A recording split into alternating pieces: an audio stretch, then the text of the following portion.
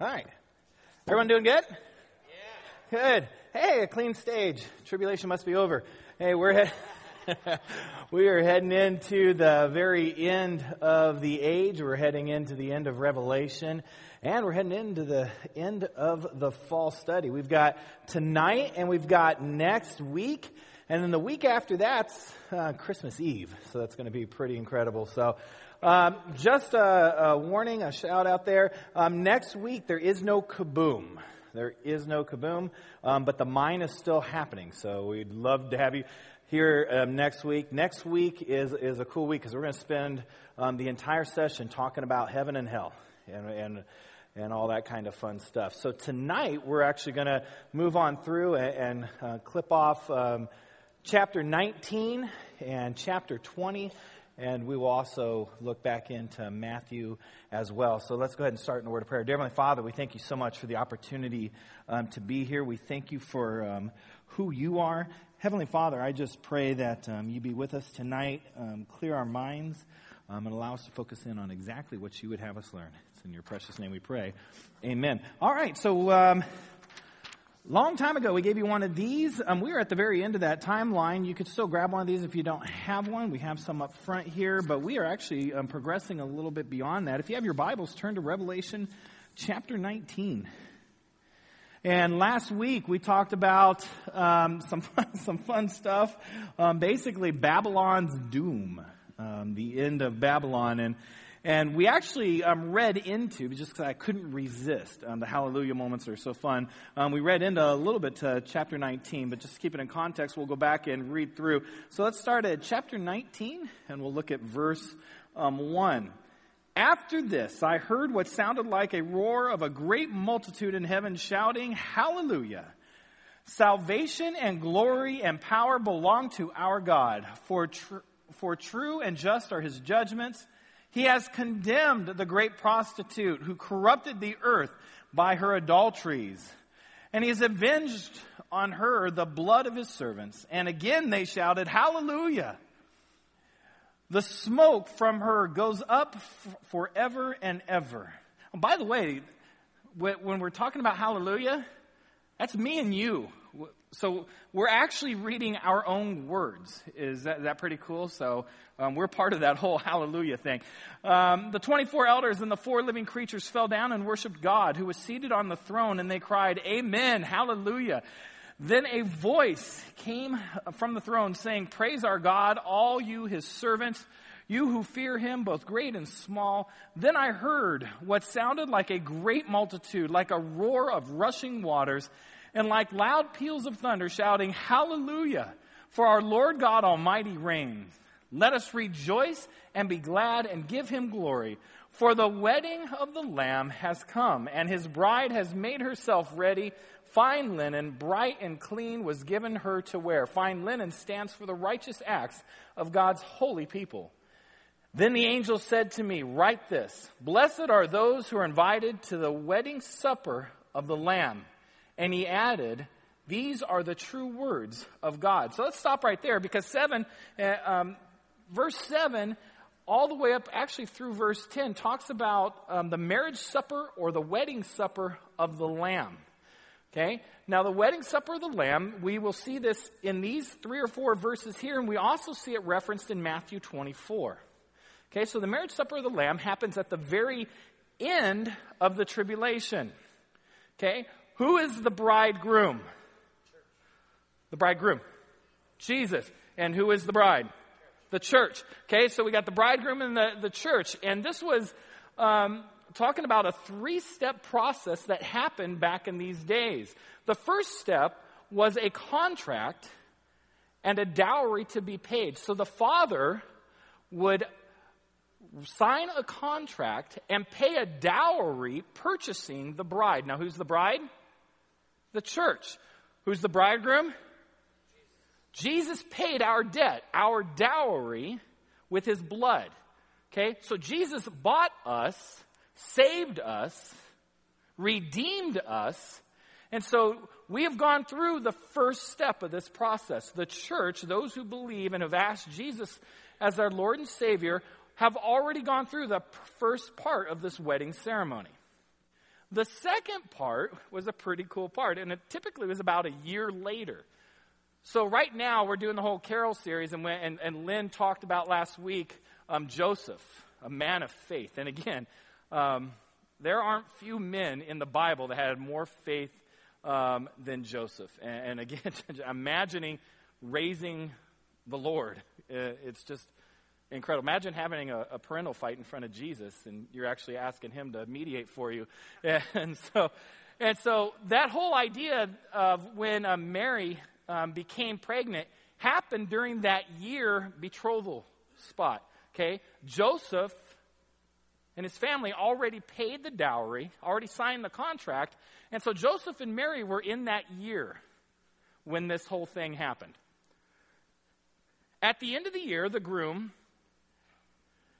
and all of his friends would march through the streets holding torches and would head to the house and pick up the bride.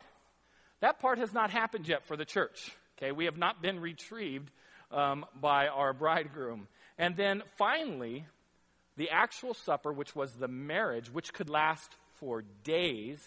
The wedding in Cana was an example of something that can last for days. Okay, when I do weddings, they are 14 minutes and 30 seconds on average, as far as my part goes. And I can't imagine doing a wedding ceremony for weeks on end.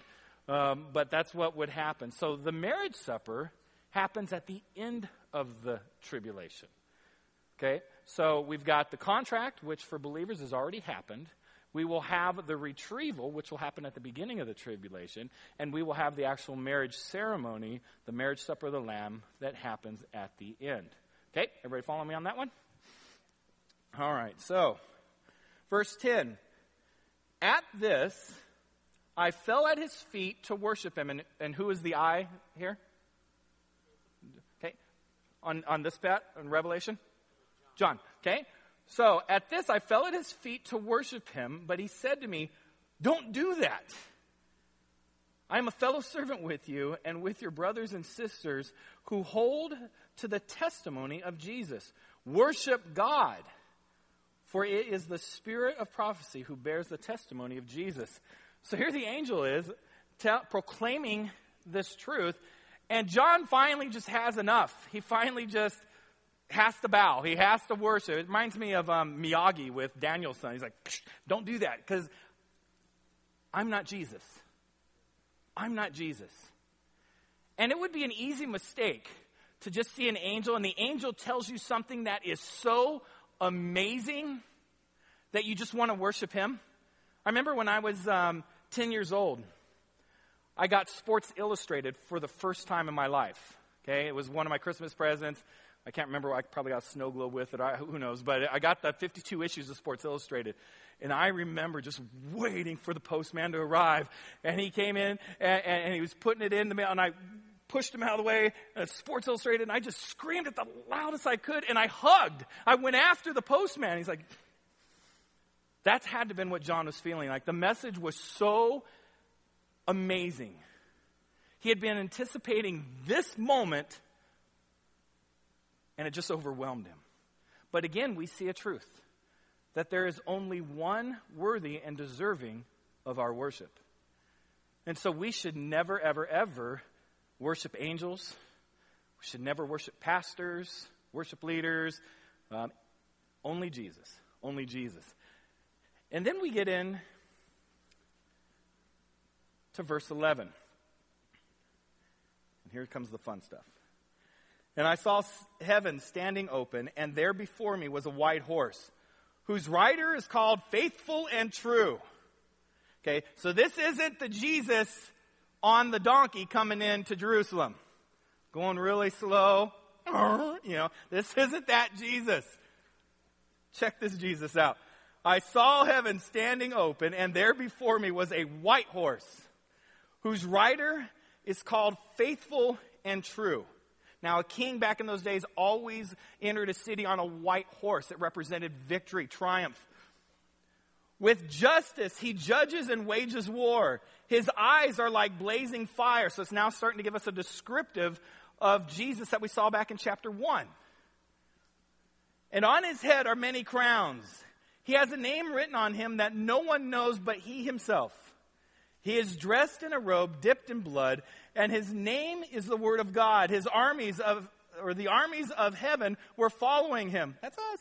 Riding on white horses and dressed in fine linen, white and clean. Coming out of his mouth is a sharp sword with which to strike down the nations. He will rule them with an iron scepter. He treads the winepress of fury of the wrath of God Almighty. Remember we talked about the winepress a couple weeks ago.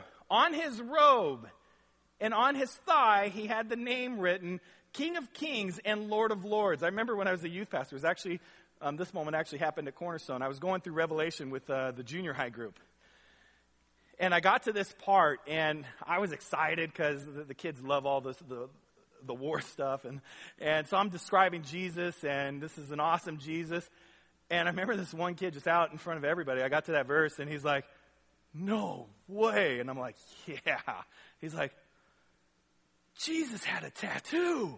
And I'm like, I had to read over. I'm like, yes, he did. But did you see the sword? Did you see it? And kids are awesome. So the tattoo, or on his robe and on his thigh was written the name King of Kings and Lord of Lords. And I saw an angel standing in the sun who cried out in a loud voice to all the birds flying in midair, come, gather together for the great supper of God, so that you may eat the flesh of kings, generals, and the mighty, of horses and of their riders, and the flesh of all people, free and slave, great and small. Ew.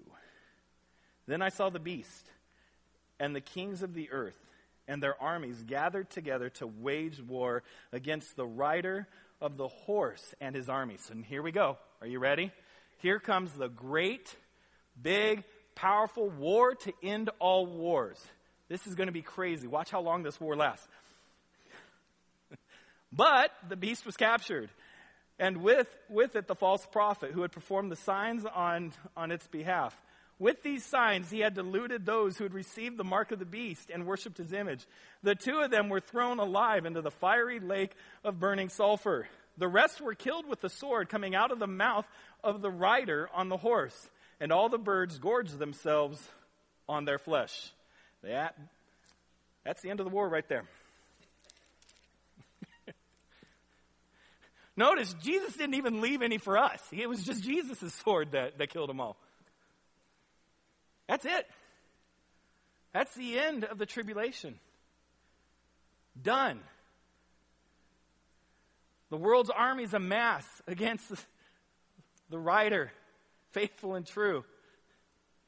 They amass following the false prophet, following the Antichrist, following Satan. And you see what Jesus does? He's like, tosses them in to hell. Imagine being on those guys' side when that happens. Looking at your neighbor, this is not good. And then you're dead.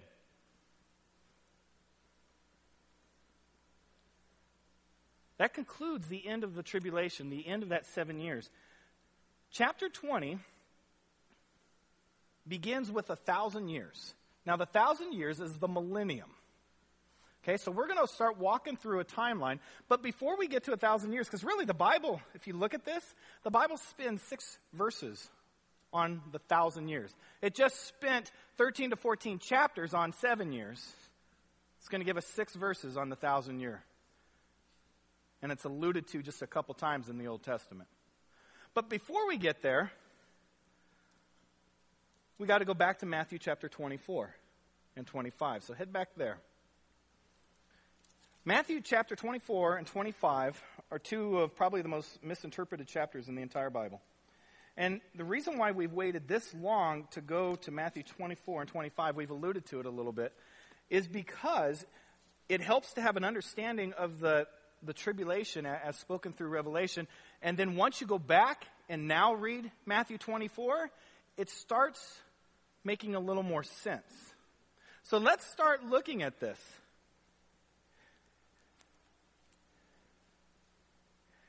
Now, Jesus had just talked about the destruction of the temple, and so his disciples are asking him some questions. And Jesus left the temple, verse 1, and was walking away when his disciples came up to him to call attention to its buildings.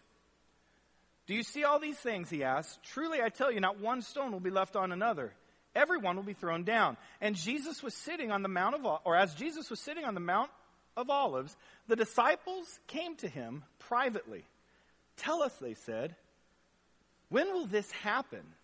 And what will be the sign of your coming and of the end of the age?" That is a critical verse. What will be the sign of who's coming? Jesus's, and the end of what? The age. Okay? So here Jesus is saying, see that temple? Not one stone will be left on another. Okay? Now that actually came true. Okay? When Jerusalem was eventually sacked and destroyed, there was a rumor within the Roman army that the Jews had used gold as mortar to hold the temple as it was being built. And so the Roman soldiers literally pried it apart stone by stone. Okay? Most often, you would see ruins like you would see in Rome and in Athens, and you'd see buildings that over time have fallen apart. Here, this building just was pried apart stone by stone.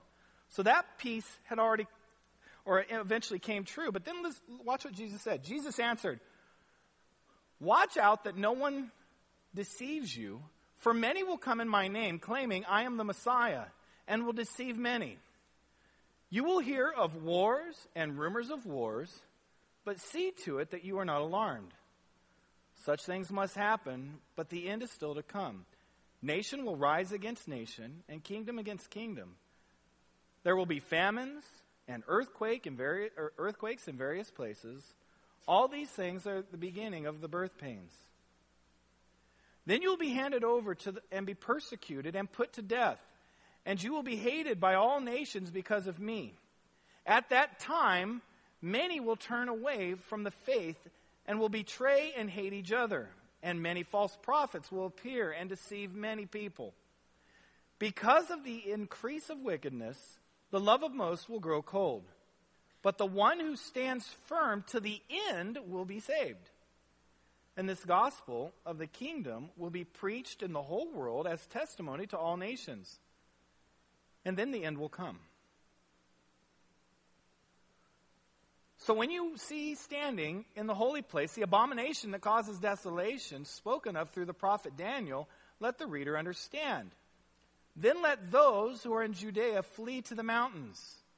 Let no one on the housetop go down to take anything out of the house. Let no one in the field go back and get their cloak. How dreaded will it be in those days for pregnant women and nursing mothers, as if it's good at any time.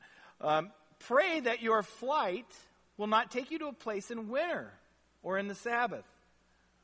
For there will be great distress unequaled from the beginning of the world until now, and never to be equaled again. If those days had not been cut short, no one would survive. But for the sake of the elect, those days will be shortened. At that time, if anyone says to you, look, here is the Messiah, or there he is, do not believe it. For false messiahs and false prophets will appear and perform great signs and wonders to deceive, if possible, even the elect. See, I have told you ahead of time. So if anyone tells you, there he is out in the wilderness, do not go out. Or here he is in the inner rooms, do not believe it. For as lightning comes from the east, is visible to the west, so will the coming of the Son of Man. Wherever there is a carcass, there the vultures will gather. Immediately after the distress of those days, the sun will be darkened, and the moon will not give its light, and the stars will fall from the sky, and the heavenly bodies will be shaken. Then will appear the sign of the Son of Man in heaven. And then all the peoples of earth will mourn when they see the Son of Man coming on the clouds of heaven with power and great glory. And he will send his angels with a loud trumpet call, and they will gather his elect from the four winds, from one end of the heavens to the other. Now learn this lesson from the fig tree. As soon as its twigs get tender and its leaves come out, you know that summer is near. Even so, when you see all these things, you know that it is near, right at the door. I tell you the truth, this generation will not certainly pass away until all these things have happened. Heaven and earth will pass away, but my words will never pass away. Okay, so as we go through this talk that Jesus has given, the famous Mount Olivet Discourse, many people go, oh, this must have already happened. But that's not true. Because you might be able to pluck a couple phrases out of there and say, yeah, that looks like that could have already happened. But as far as I know, Jesus has not come yet, fully visible to all nations. The other misconception is this is going to happen before the rapture. That is also not true. Matthew 24 is talking about the days and times during the Great Tribulation. If you look again at this, and especially if you look on the three sets of divine judgments, you will see a lot of those things that were talked about in Matthew 24. The sun blackened, stars falling, earthquakes and famines, wars and all these things, the abomination that causes death, all these things happen in the tribulation. So Jesus is talking about not the end of the age that they are in, not the end of the church age that we are currently in, but he's talking about the end of the age, which is called the tribulation. When he's talking about generation, he's not specifically talking about this literal generation of people that are here. Okay? He is talking about this age which ends at the end of the tribulation. As we continue to go through chapter 24, and we get to chapter 25, which we will skip up to, if you go to chapter 25, go to verse 31. What we are passing, because of time, and you'll be able to read these later, are a couple parables. First, we're going to pass at the end of chapter 24. It talks about the day and the hour unknown, and it talks about how two people will be left. This is not a reference to the rapture. This is a reference to what we'll talk about in verse 31. Okay? Chapter 25, the first 13 verses talk about the parable of the 10 virgins, and this is another example of the marriage supper of the Lamb. Look at chapter 25, and let's look at verse 31, because this is critical for us to understand. When the Son of Man comes in his glory, and all the angels with him, he will sit on his glorious throne. So again, this is not a reference to the rapture. This is not a reference to something that has already happened. All the nations will be gathered before him. And again, as we look back in 24, there was the reference to all the nations. Okay?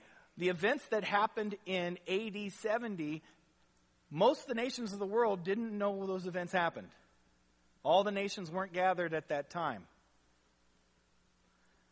All the nations will be gathered before him, and he will separate the people from one another, as a shepherd separates his sheep from the goats. He will put the sheep on his right and the goats on his left. This parable, the sheep and the goats, is talking about what's going to happen at the very end of the tribulation. Okay, so we have already read at the end of Revelation 19 what happens when all the warriors, basically the generals and the armies of the false prophet, the beast, the antichrist, all rally against Jesus. Those people are wiped out. That passage does not mention what happens to everybody else in the world that was not part of that battle. Okay? What happens to all those who stood strong till the end? Those believers that accepted Jesus, those who turned to Jesus because of the witness of the 144,000. It also doesn't talk about those unbelieving people who until that, all the way up into that time, still had their hand against Jesus.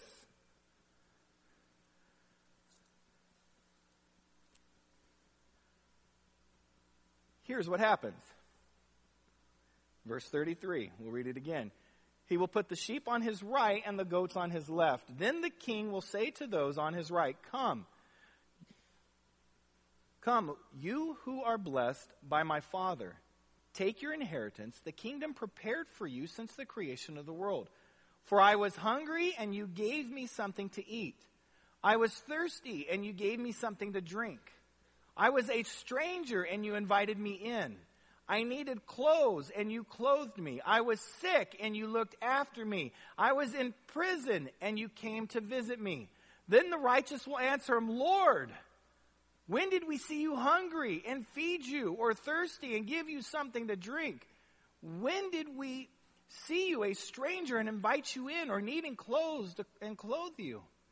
When did you see the sick or in prison and go and visit you? The king will reply, truly I tell you, whatever you did for one of the least of these brothers and sisters of mine, you did for me.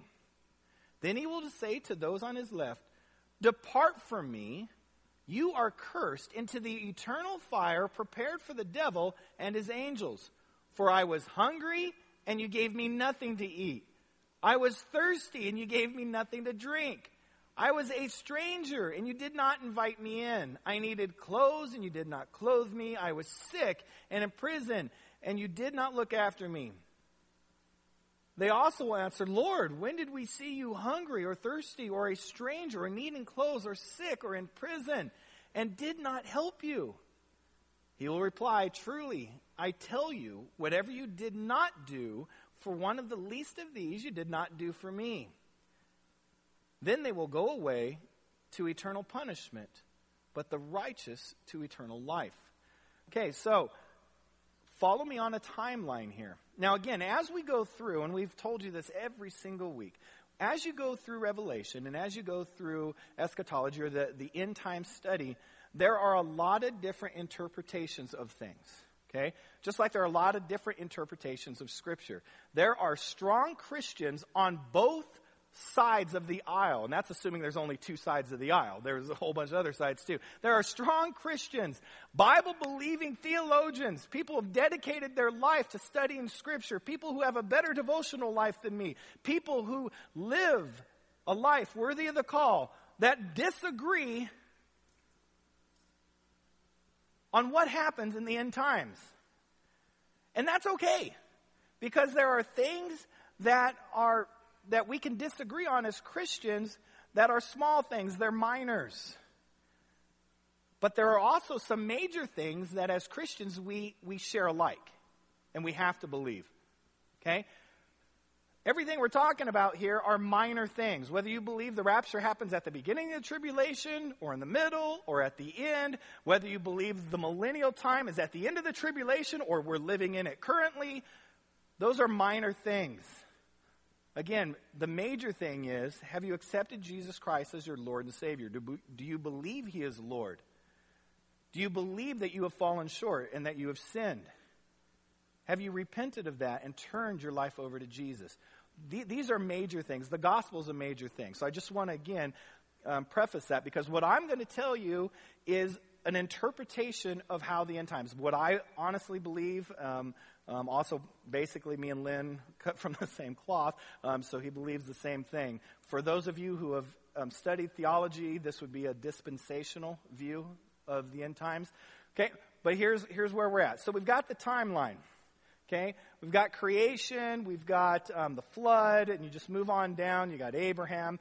Once we get to Noah, around the flood, we could start coming close to dating. The flood probably happened about 2500 BC, give or take a couple hundred years. Abraham probably happened around 2000 BC, give or take. Okay, and as we get closer to us, we can get a little closer on these things. Moses would be around 1500, so I'm just giving you 500 increments. Then we got David, Solomon, that whole era is around 1000 BC. Then we go up to Daniel and the captivity, that's around 500. Okay, and then we get to the cross.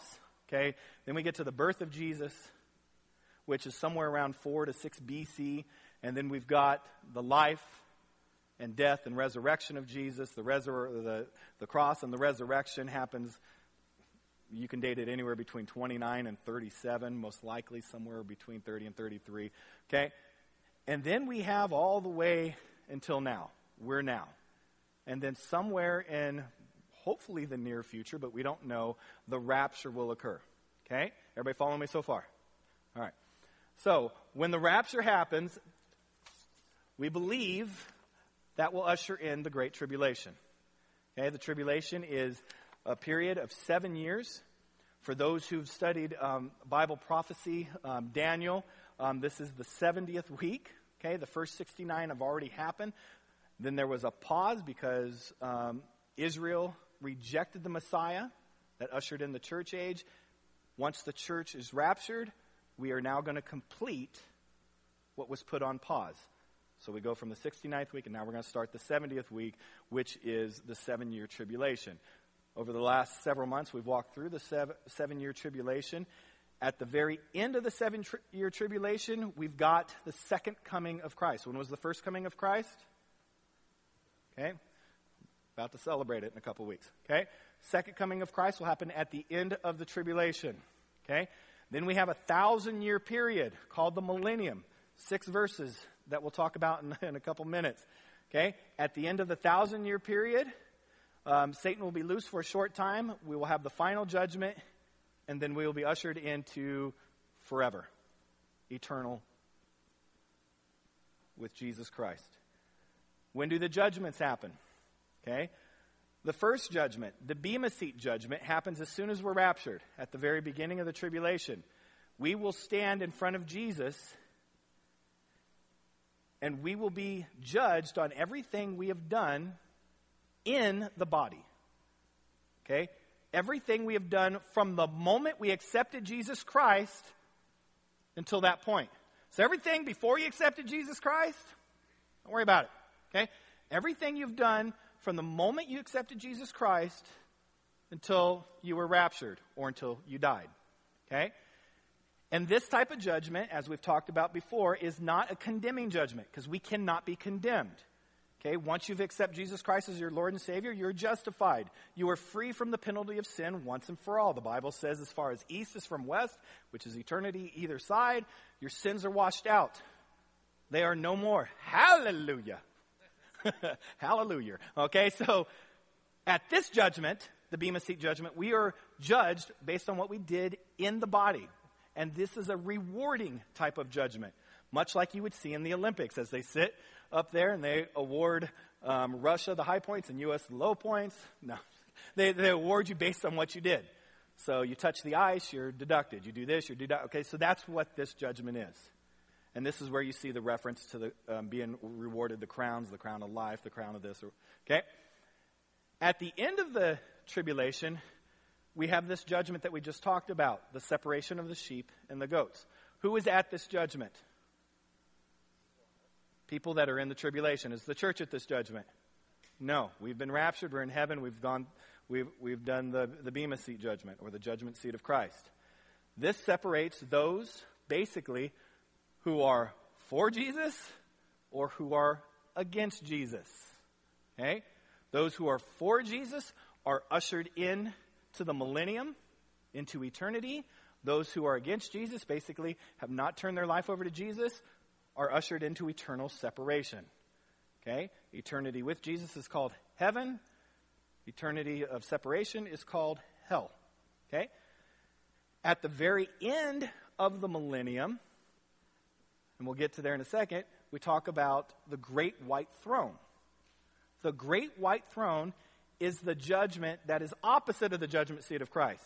If you are at this judgment, you're condemned. Only those whose name was not written in the book of life will be at this judgment. You stand condemned already. It's a sentencing judgment. And you will be sentenced into eternity of separation. Okay? Everybody follow that? Fibbers. All right. So let's go and look at this back up to Revelation chapter 20. Now, the reason why I wanted to read chapter 25 is because a lot of people will go and say, well, see, the Bible says if you don't take care of the poor, if you don't feed the sick, if you don't visit people in prison, you won't be saved. And they say that you are saved based on what you do. You're saved based on works. That's not what the Bible says. In fact, Christians aren't even at this judgment. Okay? This is after. Okay? What this is saying is because the 7-year tribulation is the 70th week of Daniel's prophecy,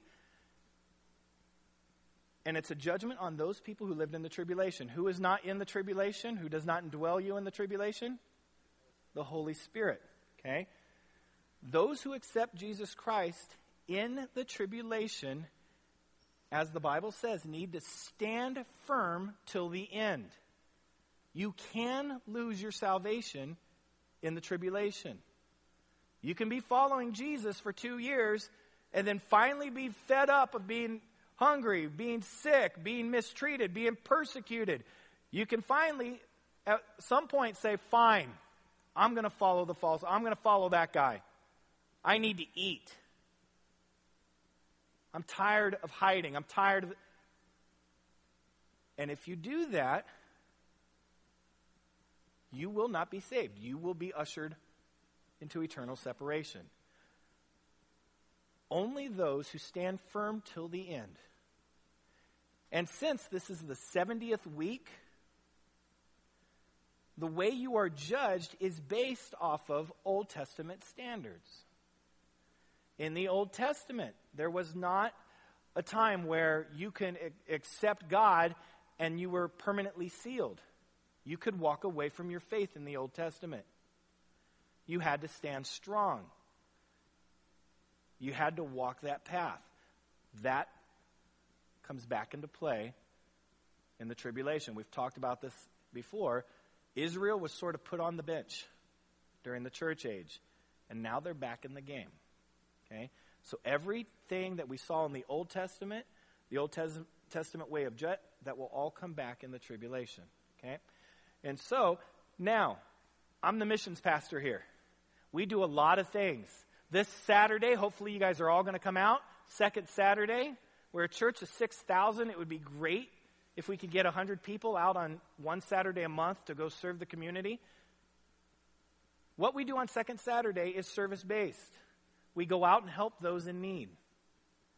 We pull weeds. We pack medicine. We visit prisoners. We feed the poor and the hungry. We spend time with those who are alone. All that stuff is great, and that's what we are supposed to do. Love the Lord your God with all your heart, mind, soul, and strength, and love your neighbor as yourself. We're supposed to do that. We're supposed to be the hands and feet of Jesus. That's what we're supposed to do. And as Christians, that's what we will be rewarded on, those things that we did in Christ. But that's not what saves us. That's not what saves us. Does that make sense? Okay? So let's look at the millennium, Revelation chapter 20. And that's why we say on every mission trip we take, whether it's Jamaica, India, Kenya, we are going over there, yes, to build buildings for orphans. We're there to help to do all these great things. But if we don't tell people about Jesus Christ, it's all pointless. And so we want to make sure everything we do here at Cornerstone is gospel first, and then we will definitely come alongside. And so let's look at the 1,000 years, because it's pretty cool.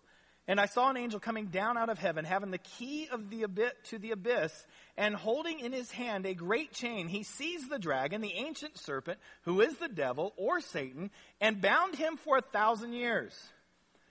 Okay, so notice, what did he do? What did he do with the other two? Threw him in hell. What did he do with Satan? Bound him for 1,000 years. He threw him into the abyss and locked and sealed it over him to keep him from deceiving the nations anymore until the 1,000 years were ended. After that, he must be set free for a short time. I saw thrones on which were seated those who had been given authority to judge.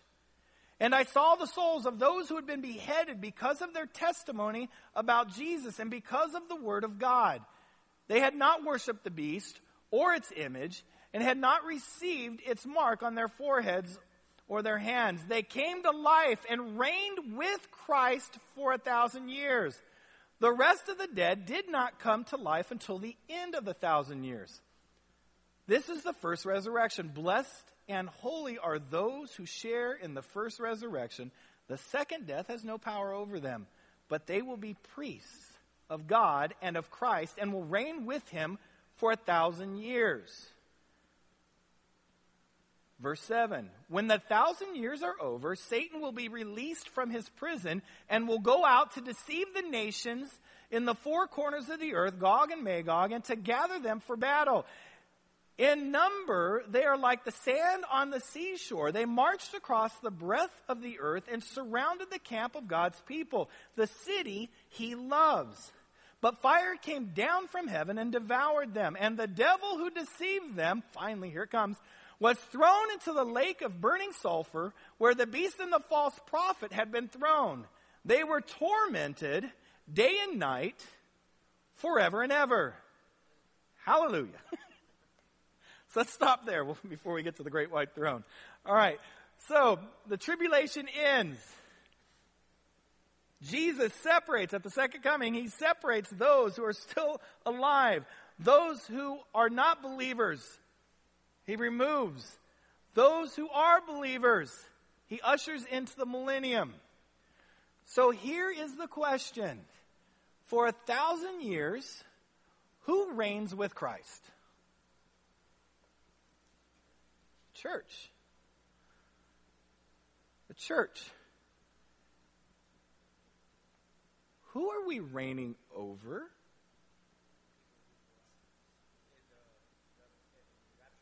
Okay. Good. All right. So the question often asked is, well, who is in the millennium?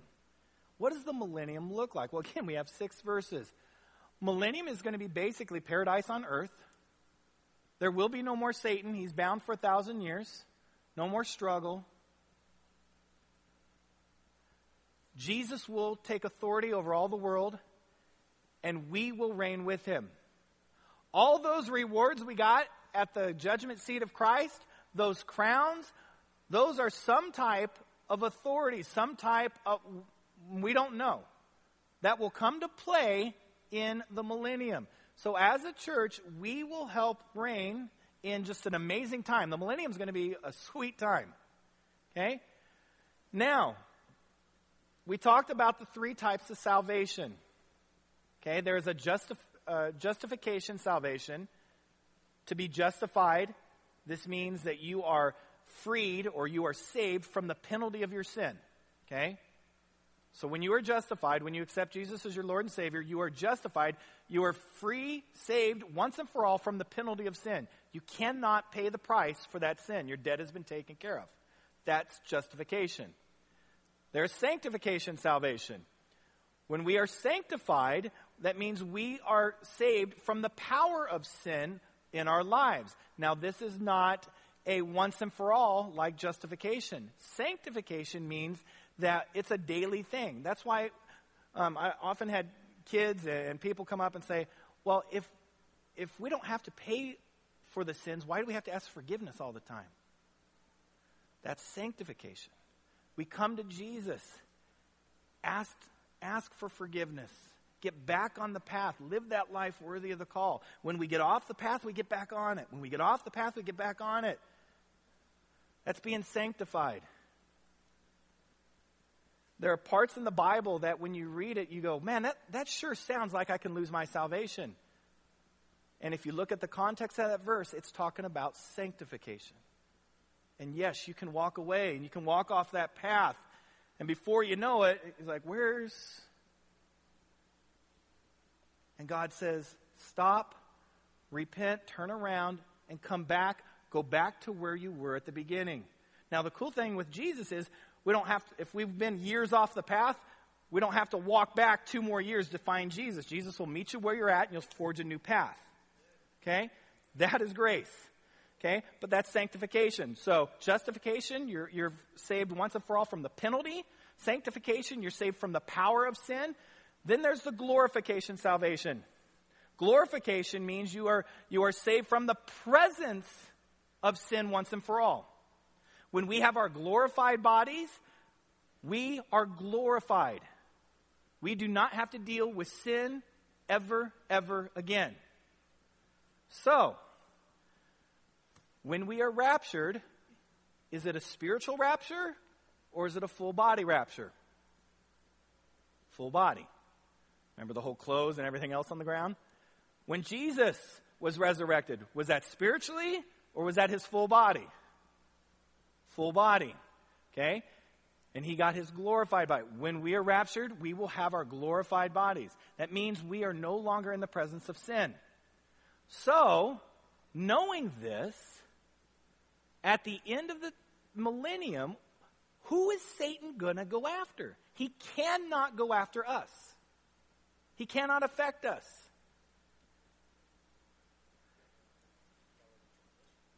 Got it. Those who are separate at the end of the tribulation that are ushered into the millennium. Theologians, again, mostly believe that these people, when at the end of the tribulation, when Jesus moves them in and ushers them into eternal life, they will also be saved, but they will not be glorified. Which means they will have to deal with Satan at the end. The difference is they will not have glorified bodies, so they will have the normal body that we have. It just will not deal with the aspects of sin. So it will not deal with death. It will not deal with all those things. And so we go back to remember how Adam and Methuselah and all, they lived for a long time. These people are going to live for a long time in the millennium because there's most likely going to be no death in the millennium. And so what we start out with, a small group, we don't know how many people Jesus is going to usher in at the end of the tribulation, but that small group, by the end of the 1,000 years, is going to multiply because they are allowed to have kids. They will be having kids during the millennium. At the end of the millennium, the Bible seems to indicate, it does indicate that Satan can't go after the church. It seems to indicate that he will not be able to go after the tribulational saints because they had a decision point in their life and they chose Jesus. Who are the ones that never had a decision point? The children and the generations that followed. And in order to be fair, it would not be fair for all these generations to be just ushered into eternity. At some point, they had to have the opportunity to reject Jesus. Just like way back in the garden, the tree was put there because mankind, in order to have free will, in order for that relationship to happen, had to have the opportunity to reject. And of course we did. The children of the millennium will have the opportunity to reject Jesus. And according to what we read, Satan will convince millions to do so. Millions to do so. At the end of the millennium, Satan's judged. Those who are apart from Jesus are also ushered into hell, which we'll talk about next week. And from that point on, after the great white throne, we have heaven forever and ever. The old earth, which we'll talk about, the old heaven, will pass away, and the new will come. Now again, the millennium is going to be a cool place to live. And I know some of you, probably most of the guys, have thought this thought. So you mean, if I get raptured, sex stops. However, if I can make it through the tribulation, trust me, even though I have no clue, the Bible seems to indicate that heaven is better than sex. It's better than anything you can imagine. And there's no reason to avoid turning your life over to Jesus. There's those who have a relationship with Jesus forever and ever. It's the most unbelievable, mind-boggling feeling that any human can have. We'll talk next week about some of the indications. But again, heaven really isn't talked about that much in the Bible either. And I think there's a reason. You think John is having an issue dealing with what he's seeing? Try explaining heaven to us. It's different than what Hollywood has done. There is no way to describe it. There is no way to describe it. And so why try? Okay? So, let's look at the final judgment here, and then we'll get into questions. Verse 11, then I saw the great white throne and him who was seated on it. The earth and the heavens fled from his presence, and there was no place for them. And I saw the dead, great and small, standing before the throne, and the books were opened. Another book was opened, which was the book of life. The dead were judged according to what they had done as recorded in the books. And the sea gave up the dead that were in it, and death and Hades gave up the dead that were in them. And each person was judged according to what they had done. And death and Hades were thrown into the lake of fire. And the lake of fire is the second death. Anyone whose name was not found written in the book of life was thrown into the lake of fire. Next week we will talk about what the lake of fire is, and is that different than Hades, and what was paradise, and what is heaven, and Abraham's bosom. That's weird. What is all that stuff? And who is where now? Who is going to be? So we'll walk through all that type of stuff about heaven. So all we know right now is we're done with the tribulation. We have now carried 1,000 years. Again, we couldn't really get too much into the 1,000 years because there's 6 verses, and it really doesn't talk about it. Okay, there are other viewpoints, and that's cool. Study other viewpoints. There are other viewpoints that say we are currently living in the millennium.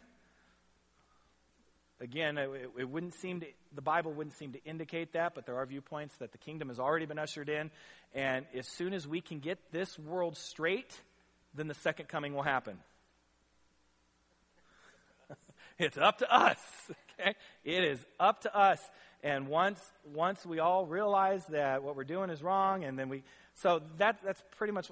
I really don't flow with that point of view. It's a nice point of view, but I just don't see the world going that way. Now, the other thing is, again, we tell you all the time, don't read Revelation with a newspaper. Okay? Don't read Revelation with Fox News or MSNBC or wherever else in between. We live in America, and what we deal with is not what's happening over on the other side of the world. Okay? Some people have it way worse. Most people have it way worse. But there are some that are excelling right now. And so what might seem like, man, the end times are right around the corner to us, to some other people, like, no. So again, we've got to let the Bible interpret the Bible. All right, so let me go ahead and pray. I'm sorry, I got about 5 minutes. Again, you can stay late. Dear Heavenly Father, we thank you so much for who you are. We thank you that you are our God, and we thank you for your Son, Jesus Christ, who is faithful and true. We thank you that we, who are believers in Jesus, at some point in the future, will yell out, hallelujah. We'll be able to worship the one and true God. We'll be able to reign with God. Heavenly Father, we thank you that you gave us a second chance at eternal life. That you loved us so much that even though we were separated and fallen, you sent your Son to pay our debt, to pay our dowry, so we could become the bride. We don't deserve it, but we thank you. We thank you for your love. We thank you that each person in here, myself included, was fearfully and wonderfully made, was knit together in our mother's womb, was loved from the very beginning of time. We thank you that you love us now. We thank you that you have forgiven us. And we thank you that you want us to love you with all our hearts and minds and soul and strength. And you ask us to love our neighbors the same and to live this life worthy of the call. Heavenly Father, I pray for those who do not know you, whether they're in this room or they're in our minds right now. Some live in our house. Some live in our street. Some work with us, go to school with us. Heavenly Father, give us the burden to tell people about Jesus Christ. Heavenly Father, Give us the courage to stand strong. And we give you all the glory. We love you and we praise you. It's in your precious name we pray. Amen. All right. Questions. And hold off on questions about heaven and hell because we'll hit that next week. All right? And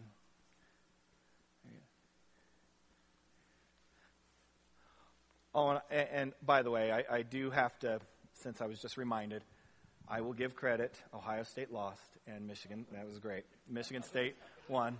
Okay? Okay. The Lord came for the sick too, so that's great. All right. Chris, I have a question about during the millennium when we are here on the earth with Christ, but we will be ministering to some of the people that turned their lives over and stood strong during the tribulation. Is that correct? And then they continue to have children and we continue to teach. Apparently, yes. Again, I from my belief, yes, we will be reigning with Jesus throughout the millennium, and that so we would be reigning over, and whatever the crowns mean, whether it means we have additional authority or whatever that means, we will be reigning with Christ. So all we know for sure is we'll be reigning with Christ.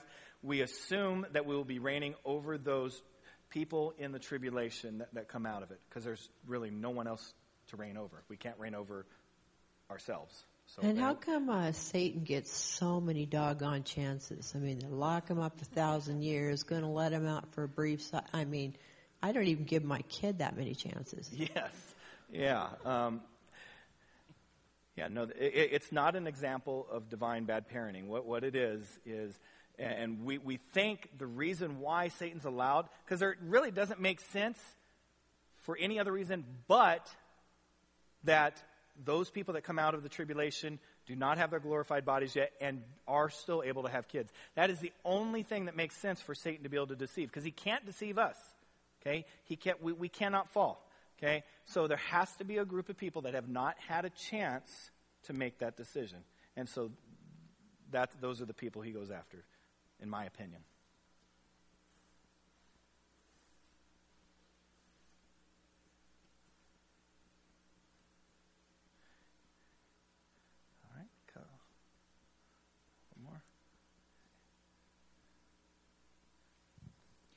Going back to Matthew 24, and I think it's, if I can see here, and if those days, it's verse 22, had not been cut short, no human being would be saved, but for the sake of the elect, those days will be cut short. Is it my understanding that the elect are the tribulation saints? Yes. Okay. Yes, it's a tribulation saints. It's the nation of Israel, the 144,000 that turn their life over to Christ is who I believe that's referring to, and it seems to definitely be referring to the tribulation, because nothing that it describes has ever happened before. So. Okay. My next question is, when the Lord returns and the millennium begins, it seems like there's going to be a huge mess to clean up.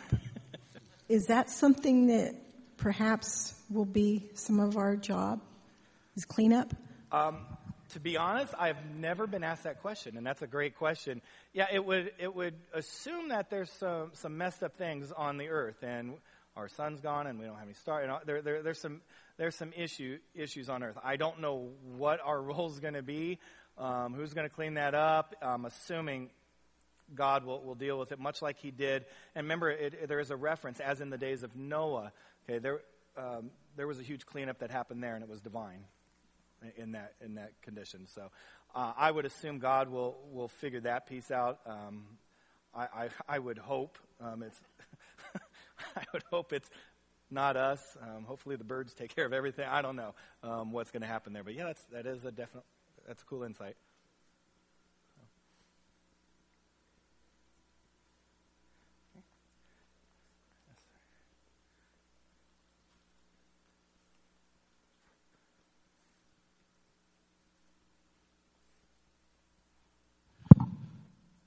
in Matthew 25:46, where he describes about the sheep and the goats, it says, at the end, it says, they will go away to eternal punishment and the righteous to eternal life.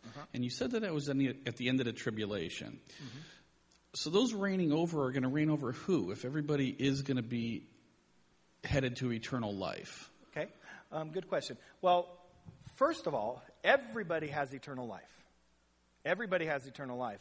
There's just a matter where you spend it. You're either with God for eternity, which is heaven, or you're separated from God, which is hell. Okay, so those people that are ushered into eternal life, I believe, are the tribulational saints who will head into eternal life. Satan will not be able to go after them, but he will be able to go after their children. Being that none of their children are there yet, those who go through will be ushered into eternal life. So all those tribulational saints will not be, they will be sealed, they just won't have their glorified bodies. So they will be able to go into eternal life. They will not be able to be taken by Satan or deceived, if that makes sense.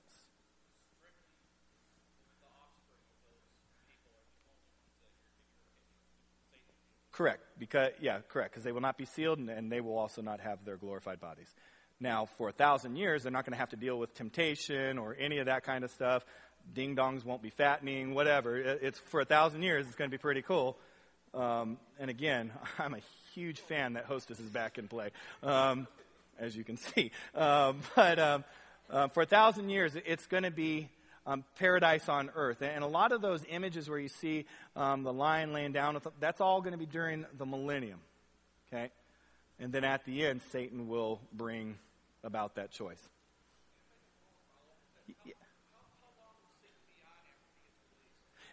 For a short time. It doesn't give the amount. It's not going to be one of those where all of a sudden he's going to be establishing a world government or anything. I would think it would be short, but I don't know how long that would be.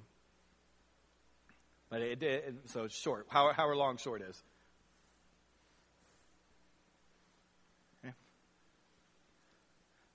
Anything else? And again, as you can see, Kaboom is ending. So if you have questions you want to stay, I'll stay for a couple more questions. If not, all right. Well, guys, thank you so much again. Hope to see you next week. Bring a friend.